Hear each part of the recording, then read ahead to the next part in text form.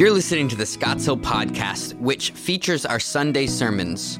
If you would like to learn more about what God is doing in the life of Scottsdale Baptist Church, visit our website at scottsdale.org. Enjoy and be challenged by the word of the Lord. Good morning. Welcome to Scotts Hill. Those of you who are joining us online, you're joining us a little bit late today because we had some difficulty with some of our equipment. We're so glad that you're able to still join us online. There are also individuals in the Crosspoint Center who are not seeing me right now because of live streaming. We're actually playing the tape from earlier this morning. We had some technological glitches today, but praise the Lord, we got a team that can pull it together and still make these things work. So I'm always grateful for all of them. Great to see all of you here this morning. We are wrapping up our series today on Who's That? We've been looking at some unfamiliar Bible characters from the Old Testament and the New Testament. And it's always amazing how the Holy Spirit captures those for us, because in all of those instances, there are opportunities for us to learn and to grow. Several years ago, I read a book entitled How to Speak to Youth. That was many years ago, and Ken Davis was the author of that book. Ken Davis is an author, well-known Christian comedian. He was in circles for many years, traveling around and entertaining people. But one of the stories he tells in that book was a time where he was in college. And as he was in college, he had signed up for a communications class, and it was a creative communications class. And every person in the classroom had to give a speech, but it had to be a memorable speech that people would remember. And so he decided that he would give a speech on the law of the pendulum. Now, that's not something that you would think would be very exciting. So he gets in front of the class and he lays out the law of the pendulum. And he talks about the apparatus of a pendulum with the string and some weights, and it creates an arch. And when you let that arch go, because of friction and gravity, it is going to have a certain impact when it returns. In other words, when you use a pendulum and when you release it, as it runs through its arc, it will return, but it will always fall short of the original point of release. And so he wanted to show his class this. So he had this apparatus that he had created to go on the blackboard, and he attached it to the blackboard, and he had a 3-foot string with a toy on the end of it. And he asked for 2 volunteers. And the volunteers came up, and he said, this is what I'm going to do. I'm going to bring the toy all the way to one end, and I want you to put a mark on it here. And then when I release it, it'll come to the other end, and the second person puts a mark on the board here. And as it returns each time, it will fall short of its original mark, but each time you are to keep putting a mark on the board. And so they did that. He released it. This person put a mark. It came over here. This person put a mark. It came back. And with each subsequent mark, it was falling shorter and shorter until it came to the point of equilibrium. Equilibrium is a point of rest where all forces on the object are at the same power in the same place. So he demonstrates this. Then he asks the class. He says, class, do you believe in the law of the pendulum? And all the class says yes. Then he says to the professor, sir, do you believe in the law of the pendulum? And the professor says yes. Well, the professor gets up thinking that the illustration is done. He says, no, sir, I'm not done yet. We're only halfway done with this speech. He said, over here on my right side is a desk that's up against the cinder block wall. And on the top of it is a chair. Sir, I would like for you to take your place sitting in the chair with your head firmly pressed up against the cinder block wall. So the man gets up there. He had 4 parachute strings hanging from the ceiling with 250 pounds of weight tied to the end of it. He said, sir, I would like to demonstrate the law of the pendulum. And so he brings the weights right up to the edge of the professor's chin, just a fraction of an inch. He said, sir, if the law of the pendulum is right, when I release this, it will follow its full arc. It will come back, but it will fall short from where I originally released it. Sir, do you believe in the law of the pendulum? He said beads of sweat were just piling up on his lips, and that professor said, yes, I do. Then he turned to the class. Class, do you believe in the law of the pendulum? Yes, we do. And he said, well, let's try it. He let it go. 250 pounds of metal weight start making their way across that room.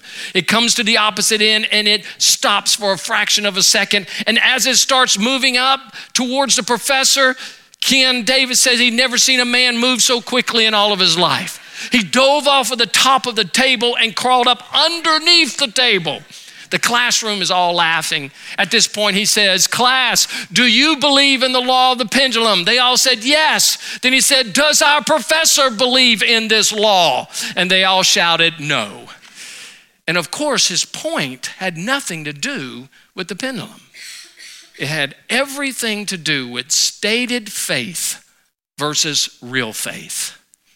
Because there's a difference between those two elements. There are many people who have stated faith, and many of us can state that we have faith in this and we have faith in that. But the reality is, when we're put in a situation where that faith is tested, only through the testing of it will determine whether it's authentic or it's just simply stated. And the reality is, most of us live our lives talking about the things we believe. We talk about the things that we say we have faith in. And yet the determination of that authentic faith is going to be only through the testing of it to show whether it's real or not. As we conclude this series this morning on Who's That, I want to introduce you to an unknown woman in the Gospel of Matthew, found in chapter 15, beginning in verse 21. So take your Bibles, if you will, or your devices to Matthew chapter 15, beginning in verse 21. This is an unnamed woman, but she is a foreigner to Israel. She is a woman of another race, a Canaanite, a Syrophoenician woman. And her story tells us of her great faith. Now, this is not something that we just simply derive from this text. It is specifically stated by Jesus himself that she was a woman of great faith. Now, there are two things that always stop Jesus in his tracks. When you read through the gospel, these two things literally stopped him and caused him to be amazed. The first is unbelief. Jesus was amazed at unbelief. When he goes to Nazareth, the scripture says he could do very few miracles because of their unbelief, and he was amazed. But the other thing that stopped Jesus in his tracks was great faith. Those who had great faith, Jesus stood amazed at. And there are only two people in the Gospels who were said to have had great faith. Both of them were Gentiles. Both of them were outcasts to Israel. The first one was a Roman centurion, where Jesus says to him, "I have not seen such great faith in all of Israel." And the second time is the woman that I'm about to introduce you to. This woman, Jesus speaks of her incredible faith.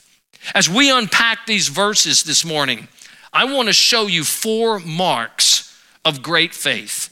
And we find these 4 marks that just flow right out of these verses 21 to verse 28. Before we begin, would you join me as we pray? Father, thank you for your word. Thank you, Father, that it is absolute truth and we can trust it. And so, Father, this morning, as we look into your word and specifically at this topic of faith, I pray, Father, that you would speak to our hearts, encourage us, challenge us, change us for your glory. And we pray in Jesus' name, amen. In Matthew's gospel, Matthew captures by the inspiration of the Holy Spirit the story of this woman. Let me set the stage for you as we unpack it, beginning in verse 21. Jesus went away from there and withdrew into the district of Tyre and Sidon. Jesus and his disciples had been going hard in ministry. I mean, they have been doing ministry after ministry after ministry. There was the pressure constantly of daily ministry. There was the pressure of the religious leaders who were constantly riding on them. Things were beginning to get tense. They were beginning to get hostile. The religious leaders hated and despised Jesus more and more. They were exhausted from ministry, exhausted from the pressure. So Jesus is taking his disciples on a mini retreat. They're leaving the arid region of the Galilean Sea, and they're going east towards the Mediterranean Sea. And there they're going for a little R&R, rest and relaxation, just to get away. But the interesting thing is you could see the popularity of Jesus has grown so much that no matter where he goes, people know about him. And as he finds himself to Tyre and Sidon, they're walking towards this place of rest. All of a sudden, it is interrupted. And we see that a Canaanite woman from that region came out and began to cry out saying, "Have mercy on me, Lord, Son of David. My daughter is cruelly demon-possessed." In the middle of this rest, this woman comes out. She's a Canaanite. Now, the Canaanites were the enemies of the people of Israel. Matter of fact, when Israel was released from Egypt, and as they were going through the land, they were to destroy all the people of Canaan. But they did not do so. And they were to destroy them because of their absolute paganism. They were horribly pagan people. They were idolatrous people. They were immoral people. This woman was a group of people who would have worshiped Astarte, which is the god of fertility. And there was rampant immorality among the Canaanites. They were also idolatrous in the sense that they worshiped so many different gods. They had all of their little pagan gods they would call out to. They lived very immoral lives, but they were also involved in all kinds of demonic activity, which is not surprising that her daughter is demon-possessed. In this culture, demon possession was very common all through that region. So here's a woman who is absolutely the enemy of Israel. She was a woman that no one would ever expect who would find her way to Jesus. But she comes out of Tyre and Sidon. She comes out of that region and she finds Jesus. How does she respond to him? She says, "Have mercy on me, Lord, Son of David. My daughter is cruelly demon-possessed." She knew about Jesus. We don't know how much she knew. We don't know how she knew. Had she been exposed previously to some of his preaching? Had she seen some of his miracles? We don't know. But the thing that we know is this: she recognizes there's something different about him. The gods of her culture cannot help her. The remedies of her culture are not setting her daughter free. All of the heritage and the rituals that she lived her life by have only left her in slavery. And she's come to the realization that Jesus must be the real thing. She calls him Lord. Then she uses a messianic title, that the Son of David, which means this: she recognizes he must be the promised one. He must be the Messiah. He must be the only one who can help me and my situation and my daughter. And so what does she do? She comes to the only person who has the answer for her life and for her future. She leaves her family behind. She leaves the rituals of her heritage. She leaves her dead, cold gods. She leaves everything that she's ever clung to, and she comes to the only one who can help her. Now, here's the first point that we have to remember. She knew very little about Jesus, and yet she trusted him completely. Here's the first thing we learn. Great faith is not determined by the degree of one's faith, but by the object of one's faith. Great faith is not determined by the degree of one's faith, but the object of one's faith. You can have great faith in the wrong thing. You can have great faith in people. You can have great faith in governments. You can have great faith in security that comes from finances. You can have great faith in a relationship. You can have great faith in a lot of things that can never deliver you. You see, it's not about the depth and the amount of faith that you have. It's the object of your faith. Your faith is only as good as the object is that can deliver you and provide for you. And what she saw with the things of her culture could not provide. Her limited knowledge of Jesus Christ did not keep her from knowing that he is the only object of her faith that can deliver her. Several years ago, I read about a mountain climber. Her name is Evelyn Morris. And Evelyn had climbed Mount Rainier, 14,400 feet. And she had done it multiple times. She was very widely known in those days in the late 70s. On one occasion, a bank wanted to use her as some kind of network or advertisement slogan. And so they had this situation where she was going to rappel down the front of Mark Twain South Bank, several stories tall. It would have been a very routine thing for Evelyn because she had climbed multiple mountains. She connected her rope to this storm grate on the top, and as she got to the edge, cameras are there, people were down on the bottom to watch her. She jumped off the side of the building and plummeted to her death. The problem was she connected it to a grate that wasn't grounded to the roof. And as a result, it could not sustain her. I want to tell you, a lot of people have their faith in the wrong areas. A lot of people put their faith in people that cannot sustain them. They put their faith in maybe markets that will not be lasting. We put our faith in the wrong kinds of areas, and as a result, those things cannot support us. But this woman, here's the amazing thing about her.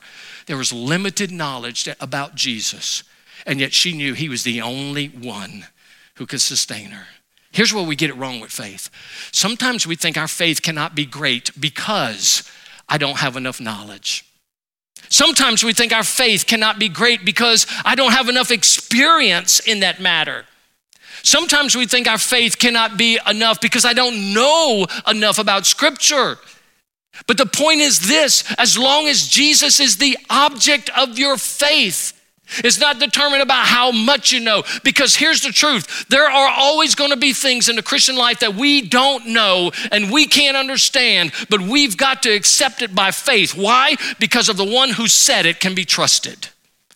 And there's sometimes we might have doubt in our lives, and we let that doubt think, oh, I can't have great faith. No, even in the midst of doubting, and I don't know how to explain it, Jesus is the object of my faith. He is the ageless creator of life. He is from everlasting to everlasting. He is the one who created all of the universe. He is the one who took on human flesh. He is the one who knows me intimately from eternity past. He is the one who died on the cross for me. He is the one who rose on the third day. He's the one who's seated at the right hand of the Father. He is the one who sent the Holy Spirit, who began to do a work in my life and draw me to himself. He is the one who is the King of Kings, the Lord of Lords. There is no one greater than him. There's no name given greater than Jesus Christ. He is the object of my faith. And it matters not how deep my faith might be at this point. It is in him, and it is all I need. Don't tie yourself to the things of the world that cannot provide what only Jesus can provide. Some of you are running to the wrong areas, and those things will never support and provide you. And Jesus is saying, even the faith the size of a mustard seed is significant as long as he is the object. I love the way the writer of Hebrews says that fixing our eyes on Jesus, he is the author and the perfecter of my faith. You want perfect faith, you want strong faith, put it in the object that will never let you down, and that is the Lord Jesus himself. This woman left everything because she fully believed that Jesus was the only answer for her life. Here's the second thing we learned from her. Great faith is not diminished by discouraging obstacles. She had some discouraging obstacles in her life. Let me give you a few of them. Matthew lays 3 of them out right in this passage, beginning in verse 23. But he, meaning Jesus, here she comes. She's crying out to them, asking to be healed for her, healing for her daughter. And Jesus did not answer her a word. I mean, as he's going along, she's crying out, and Jesus is completely silent. His disciples came and implored him, saying, send her away, because she keeps shouting out at us. But he answered and said, I was sent only to the lost sheep of the house of Israel. Now, this is pretty discouraging.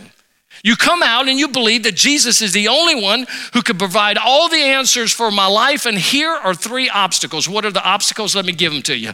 One is silence by Jesus. Completely silence. He never said a word. He didn't even pay attention to her. He didn't even acknowledge her. He just kept walking. And here she is calling out, and Jesus is silent. Secondly, they're scorned by the disciples. Send her away. Jesus, we're coming from R&R. Can't you please get her to be quiet? The indication here is, can't you just give her the miracle so that we can go about and she would stop yelling and screaming? And the implication comes from his response. And so even the disciples are scorning her. And then there's separation by her race, but more than her race, her gender as well. She was a woman in a man's world and a Syrophoenician who didn't have a part in the things of the kingdom of God. And she must have felt, I am so separated, I don't even have access to the blessings of God. Let me tell you, a lot of times we do the same thing, don't we? Think about that. How many times have we prayed for things and we felt that Jesus is silent? We pray and we pray and we pray and we just feel nothing. Our prayers are bouncing off the ceilings and we wonder if Jesus is just walking by ignoring us and he's not paying any attention to us. Sometimes we feel the scorn of other disciples. We share our prayer requests with other people and they ask us the wisdom in even praying such a thing. Or you might as well just give up on praying that. Listen, the Lord's not answering you. It's time to move on to do something else. And we hear the scorn of fellow believers. Or sometimes, how about this? We feel separated because maybe we don't feel worthy. Now, we're never worthy of his grace, but sometimes we think the failures of our past are keeping us from blessings of the future. And many times we weigh so heavy on our own failures that we don't walk into freedom and the promises of God's word. And we can feel the same way. And here's the danger. Whenever we let obstacles stop us in our faith, we're saying that the obstacles are greater than Jesus. They're greater than him. Many years ago, I was in Africa on a Maasai. I was on one of those safaris and got to see a lot of different animals, but one of the cutest animals I saw out there was the African impala. The African impala is a graceful little deer, about that tall, very small. And they're so graceful, and you watch them run, they go all over the place. But the thing about an African impala is interesting. They can jump a height of 10 feet and cover a distance from one jump, 10 feet high, 30 feet in distance. That's like thinking of a basketball goal. They can jump over the rim of a basketball goal 30 feet. You would think, what could ever catch an African impala? But here's the interesting thing. You go to any zoo in the world, and an African impala is kept in a particular area with a wall that's only 3 feet tall and solid brick. So if this 3 foot tall solid brick wall can hold an African impala that can jump 10 feet high and 30 feet, how is that possible? Here's the answer. An African impala will never jump where it cannot see its feet landing. And because he can't see where the feet would land and the landing point, he never attempts to jump. And so for all of his life, he's kept behind an enclosure of a 3 foot wall that has no power over him. Here's what happens too often in the Christian life. We run into obstacles and we give up. And some of these enclosures that are keeping us from experiencing the power of God are ridiculous. And we have the ability in Christ to be able to step beyond that. And here's the thing that we have to understand. Every single obstacle is an opportunity for my faith to grow deeper. Every single obstacle is the fertilizer that God uses to stretch me and to grow me in places of faith that I've never imagined before. And when you and I come to obstacles and we're willing to stop because of the obstacle itself, we're saying that this is stronger than the Lord Jesus. And then we begin to question, why doesn't he hear me? Then we begin to question, why are other believers not supporting me in this? And I must not be worthy. And then what happens is, rather than our faith growing stronger, we demonstrate just how weak our faith really is. And what we see in this woman is, regardless of the obstacles, she kept going to Jesus. What we're called to do in these difficult times when we are struggling is rather than to give into the obstacles, see that obstacle as an opportunity to develop something in me that I need. And it's through that obstacle that I can trust greater in him. John writes this in 1 John. He says, and this is the victory that has overcome the world, our faith. Our faith in the right object of the person of Jesus Christ can overcome any obstacle in our life. Here's a third truth that we learned from this woman. Great faith has a dogged optimism.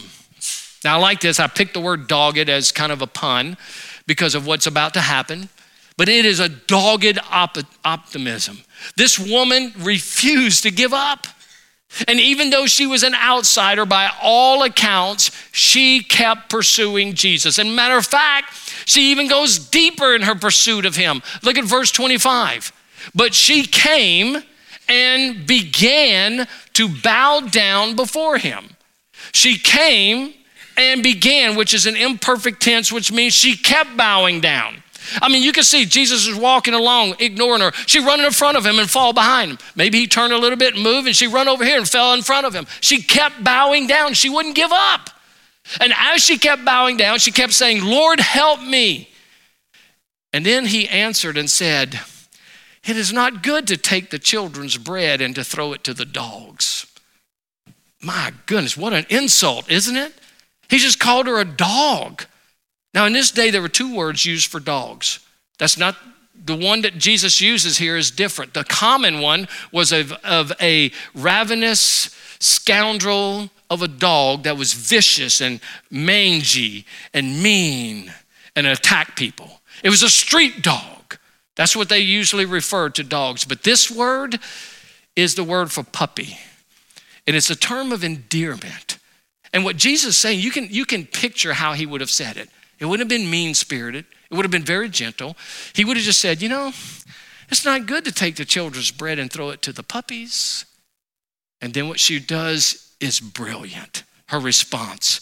But she said, yes, Lord, but even the puppies feed on the crumbs which fall from their master's table. You know how optimistic she is? She refuses to give up. Yes, you're right. It's not right to take the food that's for kids and give it to the puppies, but even the puppies get to receive the blessings from the master as it overflows from his people. And even as Jesus, you are ministering to your own people, your grace is overflowing into the lives of people around you. And I'm one of those puppies. She refused to give up. The thing that I love about this kind of faith is it's so optimistic. And here's the thing that you will see. You just look through time, you look through scripture, and you will find people who have great faith or optimistic people. They're always optimistic. It's not that they're not realistic, but the optimism of faith far exceeds what they see presently. How does a writer of Hebrews tell us about this faith? It is the assurance of things hoped for, the confidence of things not yet seen. And this is the kind of faith she had, was very optimistic. I was reading about Adoniram Judson. He was one of the first American missionaries, and he ended up in Burma. And as Adoniram is in Burma, he gets arrested for preaching the gospel and thrown into prison. He has 32 pounds of chains around his hands and his feet. As he's lying in this dungeon, this prison cell, there's a fellow prisoner with him who's agitating him. And the prisoner turns to him, he says, well, Mr. Judson, what do you think of the prospects of converting the heathen now? And here's what he said. The prospects are just as bright as the promises of God. And he continued in that ministry, trusting in the promises of God, and God brings a harvest. Hudson Taylor was another one. He was a missionary to the inland China mission. And as he was there, they were broke and starving, and there was a famine. His wife was back home, and he writes a letter to her, and he says, we have 25 cents and all the promises of God. Optimism. That kind of faith is the faith like the little girl who went and met with a whole bunch of farmers one night because there was a drought. And all the farmers showed up to pray, and she showed up to pray with them, but she was the only one who brought an umbrella. That's optimism. The little boy who wants a rope swing, and there's a little oak sapling in his backyard. He takes a rope and he ties it to each of the sapling's branches, and the rope's all hanging on the ground, and the wooden plank is there, and he's standing in front of it with a water hose. Optimistic faith. I love what one man writes about this kind of faith. He says, great faith is dead to doubts, dumb to discouragements, blind to impossibilities, knows nothing but success. Great faith lifts his hand through the threatening clouds, lays hold of him who has all power in heaven and on earth. Great faith makes the up look good, the outlook bright, the in look favorable, and the future glorious. That's an optimistic faith. And it's an optimistic faith because the object of our faith can do whatever he desires. What would happen if the body of Christ would have that kind of optimism? What would happen if the body of Christ came together collectively and we believed the promises of God? What would happen if we had that kind of optimism, and rather than letting obstacles get us to be so discouraged that we get angry with God because he's not working our plan, but instead, in the midst of all the obstacles, we have this optimistic faith that's saying, I believe my God can do it, and we're trusting him for it. I'm not talking about unrealistic faith. I'm talking about godly faith that believes that God can do what he desires. I believe the church would see things that they've never seen. I believe that we would experience the power of God that we've never experienced. I believe we would see people's lives being transformed. I believe we would see deliverance. I believe that we would see breakthroughs like we've never seen before because of the optimism of faith that's based in Jesus Christ and him only. That's the kind of faith that is great faith. Here's the last part of that. Great faith delivers great opportunities. We see the result of her faith. And we say great faith because Jesus is the one who called it that. Look at verse 28. Then Jesus said to her, "O woman." It's almost like an exclamation there. Wow. I mean, after all he did, he ignored her. She fell before him. She answered with great humility and optimism. Jesus is just stunned. He's taken back. Wow, woman, your faith is great. And for Jesus to say that is something spectacular. Jesus was never impressed with the morality of people because nobody compared to him. He was never impressed with the righteousness or the wisdom of people because nobody could compare to him. But the one thing that captured his heart was this kind of faith that caused him to be stunned because of her belief in him. He says, "It shall be done for you as you wish." And her daughter was healed at once. Because of her great faith, the thing that she was able to see out of that were some incredible opportunities of what God had just done. And Jesus healed her daughter. Now, here's what's interesting. The little girl's not there. Most likely she's home. She's demon possessed. She's out of control. She's probably got people watching her, controlling her. This woman goes by herself. There's no indication that the little girl's there, which means this, that Jesus can heal with no problem from a distance. He doesn't have to be physically present. He said, let it be done. And in that moment, she was healed. Which is another thing, that there is no difference between Jesus being physically present with you and healing or answering your prayer than he sitting at the right hand of the Father and doing it from the very throne of God. Distance makes no difference in his power. And what happens? There's great opportunity. I think that what we need to see is that many times we talk about our great faith, but the testing of that is going to determine the kind of faith we really have. You see, some of you are thinking you can never have great faith because your knowledge is limited. Not so. Some of you are thinking I can never have great faith because of just a failure in my life. Not so. Some of you are thinking, I can never achieve those great things because of my own past. Not so. It's all based on how deeply you trust Jesus. And if everything in your life is brought to him and you recognize that he's the one, he's the object, he's the central focus of my life, and anything that I need goes through him. Tie your rope to Jesus, not to the structures of the world or the systems of the world that will never, ever satisfy. I love what C.H. Spurgeon wrote, one of the great Baptist preachers. Speaking of faith, he says this: I would recommend you either believe God up to the hilt or else not believe at all. Believe this book of God, every letter of it, or else reject it. There is no logical standing place between the two. Be satisfied with nothing less than the faith that swims in the depths of divine revelation. A faith that paddles about the edge of the water is poor faith at best. It is little better than a dry land faith, and that is not good for much. Children of God, those of you who have been redeemed by Christ, your name is written in the Lamb's book of life.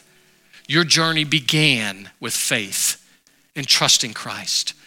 But every single day of your life requires that constant faith in him. Remember what the writer of Hebrews says, without faith it's impossible to please God. And every single day of your life, Jesus is the one to be the object of all of your hope, all of your faith, all of your power, all of your needs. Bring your children to him every day. Bring your concerns to him every day. Bring your future to him every day. He's the only one that can go beyond the boundaries and the borders and all of the distractions of your life to bring you where he wants you to be. Trust him with that kind of faith. If you're here this morning and you're not a believer, my friend, I'm here to say this to you, that Jesus is the only answer for your life. If you're trusting in someone else, or you're trusting in the things of the world, or you're trusting in your own faith and faith, all of that's empty. And it will leave you enslaved and ultimately separated from God.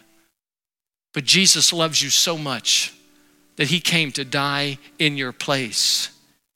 He is the one who has brought you to this place where you are right now, and he's drawing you to himself. And he's the one that wants you to surrender to him, that he would be the object. He would be the Savior. He would be the Lord of your life. Maybe you've been coming to Scotts Hill for some time and you've been hearing the message of the gospel over and over and over. And we have been declaring to you every single Sunday that Jesus is your only hope. And you know that there's been something going on in you. There's been something warming of your heart. And you know it's true. And today, maybe that last resisting bolt of your soul has been stripped loose. And the Spirit of God is calling you to surrender right now. That takes faith. You say, I don't know all the answers. I've got some doubts. That's why it takes faith. And you don't have to know everything. Just that Jesus is your only hope. That he's the one that can take the junk of your life and clean it up and give you a new life. He doesn't remodel you. It's not an extreme home makeover. It's a regeneration. It's a new heart. It's a new life. And only Jesus can give you that. And maybe today is your day. Would you be bold enough today to just say, Lord, I surrender. I fall at your feet like that woman and I just cry out, I believe you're my only hope. And you give everything to him. I want you to bow your heads, close your eyes, everyone. There may be some of you watching at home that right now the Holy Spirit's dealing with your heart and he's calling you to surrender. You can do that today.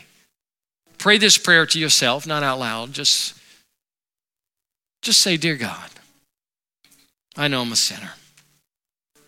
And I know I've been trying to live life on my own, but I know today that Jesus is your son. He's the only one who has died for me, risen from the dead, and is drawing me even now. And right now, I surrender my life to you. I ask you to be the Lord and the Savior of my life. I trust you completely. Thank you for hearing my prayer. Thank you for forgiving me of my sins. Help me to live for you all my days. In Jesus' name, amen. Thank you for listening, and we hope that God uses this message in you to transform you more into the image of Christ. If you have any questions about our church or you want to learn more about Jesus, visit our website at scottshill.org/nextsteps. Till next time.